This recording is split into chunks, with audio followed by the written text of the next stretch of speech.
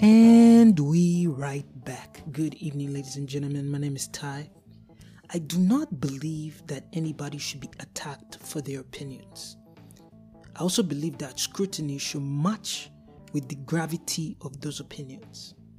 So today I listened to the live Instagram discussion by Seun Kuti because I heard the Twitter uproar about his argument or fight with P Square, one of the P Square brothers. I don't know who.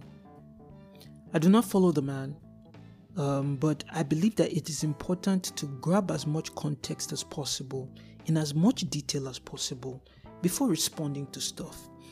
So I listened, and what I'm going to be saying now are responses to things that I heard. I agree with Seun on the fact that we need to engage more as citizens.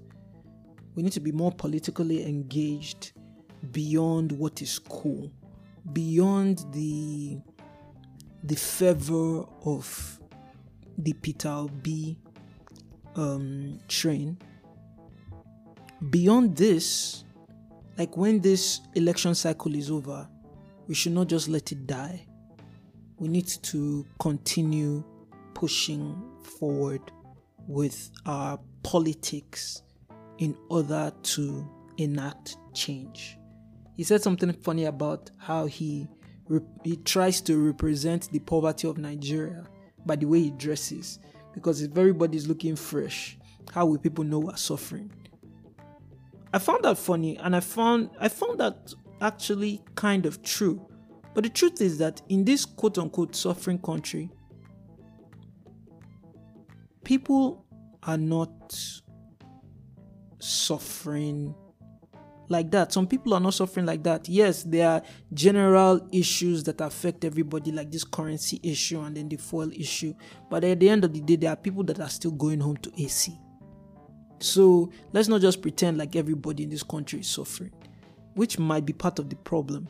But I found a contradiction in what he was saying, because he was like, oh, when you go online, you see people who are all dressed up and you will not understand that they are suffering. And then he also says that, there's a way he kind of put it that it made it feel like being on the internet is a privilege. So yeah, it will make sense that people who are privileged show that they are privileged by the pictures that they post. I'm going off on a tangent, but I just felt like that was something important to talk about. I also don't agree with his analysis of the NSAS situation, because yes, he said it won't work, but he phrased it in a way that it was set up by elites, and the only benefit about the NSAS protest is the fact that the toll gate is now free. I felt that comment was a bit flippant, and that might have been his intention. But I believe that the events of NSAS have sparked at least a few people that I know personally who are putting in the work right now to be very influential in what they want to see Nigeria as. So diminishing the NSAS protests into just free toll gates, that one doesn't sit right with me. That can never sit right with me. That was another point that he made. He made a point about the fact that we said that we don't want old people, and then all of a sudden now we are gathered around the quote-unquote old person because we failed to organize after the NSAS protest. And I agree with him, because I believe that with the heat of that NSAS protest, it was a good time for a young person to set up a movement to eventually run in this election. Even if it was just a symbolic run, it would have been important, but we failed to do that, and that failure is on each and every one of us. That failure is on each and every one of us, and we have to wear it. He's right that we should not look for messiahs. But I don't know.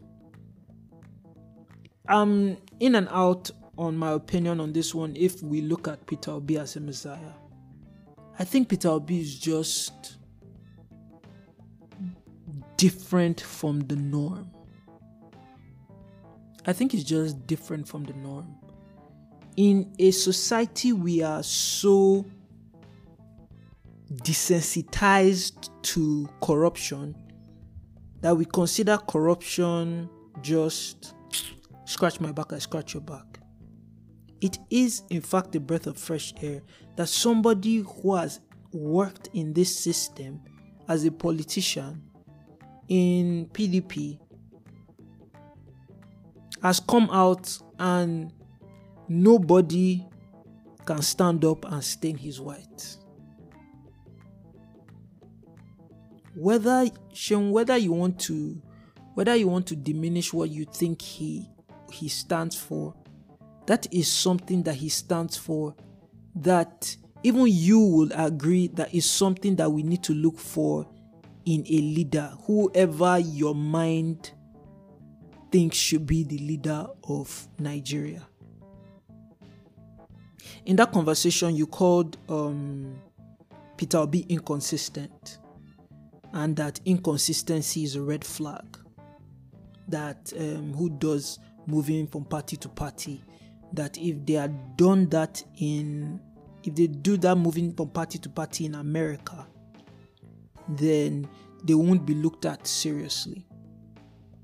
Then you talked about Bernie, about how he was wronged and how he still kept going with the Democratic Party. But the truth is that Bernie was initially an independent. He was an independent. He moved to the Democratic Party because it gave him a bigger platform to run. He didn't want, when he runs in his own state, he runs as an independent. You can check. Bernie is an independent in Vermont, but he ran under the Democratic umbrella because it makes his message bigger. And also, if you look at the American politics, the tenets of being a Republican are set. The tenets of being a Democrat are set. Republicans generally are pro-life. Democrats generally are pro-choice. Republicans are generally... everybody in America is capitalist, but Republicans are more hardcore capitalists and Democrats are more like soft pedaling between capitalism and a bit of democratic socialism. If you actually analyze what those parties are for. Nigerian parties don't have the same thing. You cannot tell me 5 things that PDP stands for, that APC stands for, that differentiates PDP and APC. I look at PDP and APC and the political parties as vehicles rather than platforms. A lot of the time we vote for the car. Once you are inside the car, drive us to where we are going. But that is where I feel that Peter Obi's that point you made against Peter Obi does not stand, because you cannot say that he stood for something different with PDP and then moving he stands for something else. Peter Obi has been consistent. Regardless of where he has run, he has been consistent. And if he has not been consistent, Peter Obi popularized the saying, go and verify. somebody would have verified and come to let us know that he's not consistent. Yes or no? That right there is a point in his favor.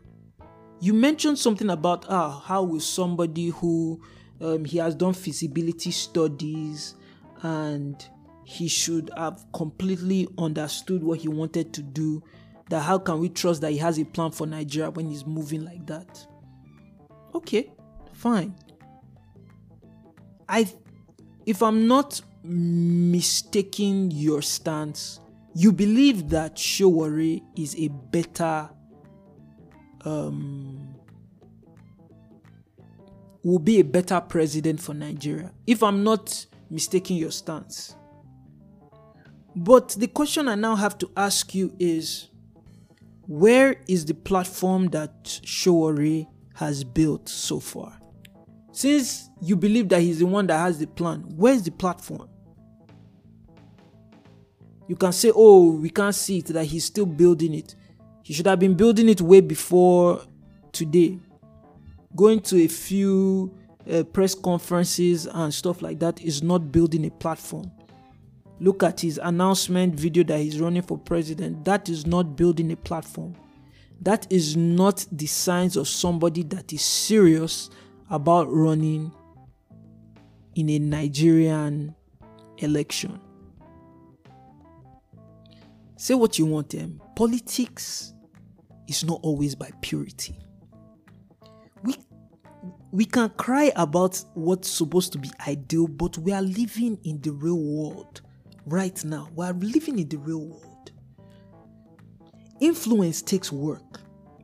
It is either by money or by character or by having things to trade. There is no political person that has won a political office that did not have something to trade. Nobody votes on purely character. You cannot tell me there's anybody that votes on purely character. They all have something to trade. And if you call Peter Obi an opportunist, fine. But I go back to the character that he has set so far. I believe that even if you think that Peter Obi is terrible, I believe that Peter Obi is a deviation from what we currently have in the correct direction. Is a deviation in the correct direction. And the journey of 1,000 miles begins with one step. I agree that Nigerians should not make a messiah out of Peter Obi. If he messes up, we're supposed to hold him, pull his trouser, and tell him to sit down. That's how it goes. I've asked this question, I don't know if I asked it on this podcast, but in your ideal world, what is an ideal Nigerian leader supposed to look like that does not resemble Peter Obi? Tell me, tell us. Inquiring minds want to know. Tell us. Tell us. I've made concessions in this conversation. We must make sacrifices. We must make sacrifices to build the future that we want. It is not going to be easy. Peter Obi by himself cannot change Nigeria if he wins. That is the truth. But the inspiration and the level of organization for him to get to this position under a party banner that isn't PDP and APC, it is something to be admired and even studied if possible. We see Peter Obi going everywhere. He's putting in the work. You say, Nigerians are not online. But Peter Obi is not online either. Peter Obi supporters are online, But Peter Obi is in the streets. One day is in Kaduna, one day is in Onitsha, one day is in Delta State. All the videos, are you telling me that he's standing in front of a green screen and doing all that? He's walking in the streets. He's doing the grunt work. We can be fighting our fight on Twitter because we are not moving. Doesn't mean that there are not people on ground. There are people on ground everywhere that Peter Obi is going to now. What are you talking about? Anyway, guys, these are just my thoughts on this conversation so far. Seun Kuti, if you are listening to this, fantastic. If you are not, fantastic. If you disagree with anything I've said, feel free, reach out to me. I'm not hard to find. I was not disrespectful in this conversation. I think I've laid out my thoughts very clearly. So, yeah. Anyway, thank you guys for listening to this. This has been a bit long-winded, but it was a conversation that needed to be had. Anyway, talk soon. Peace.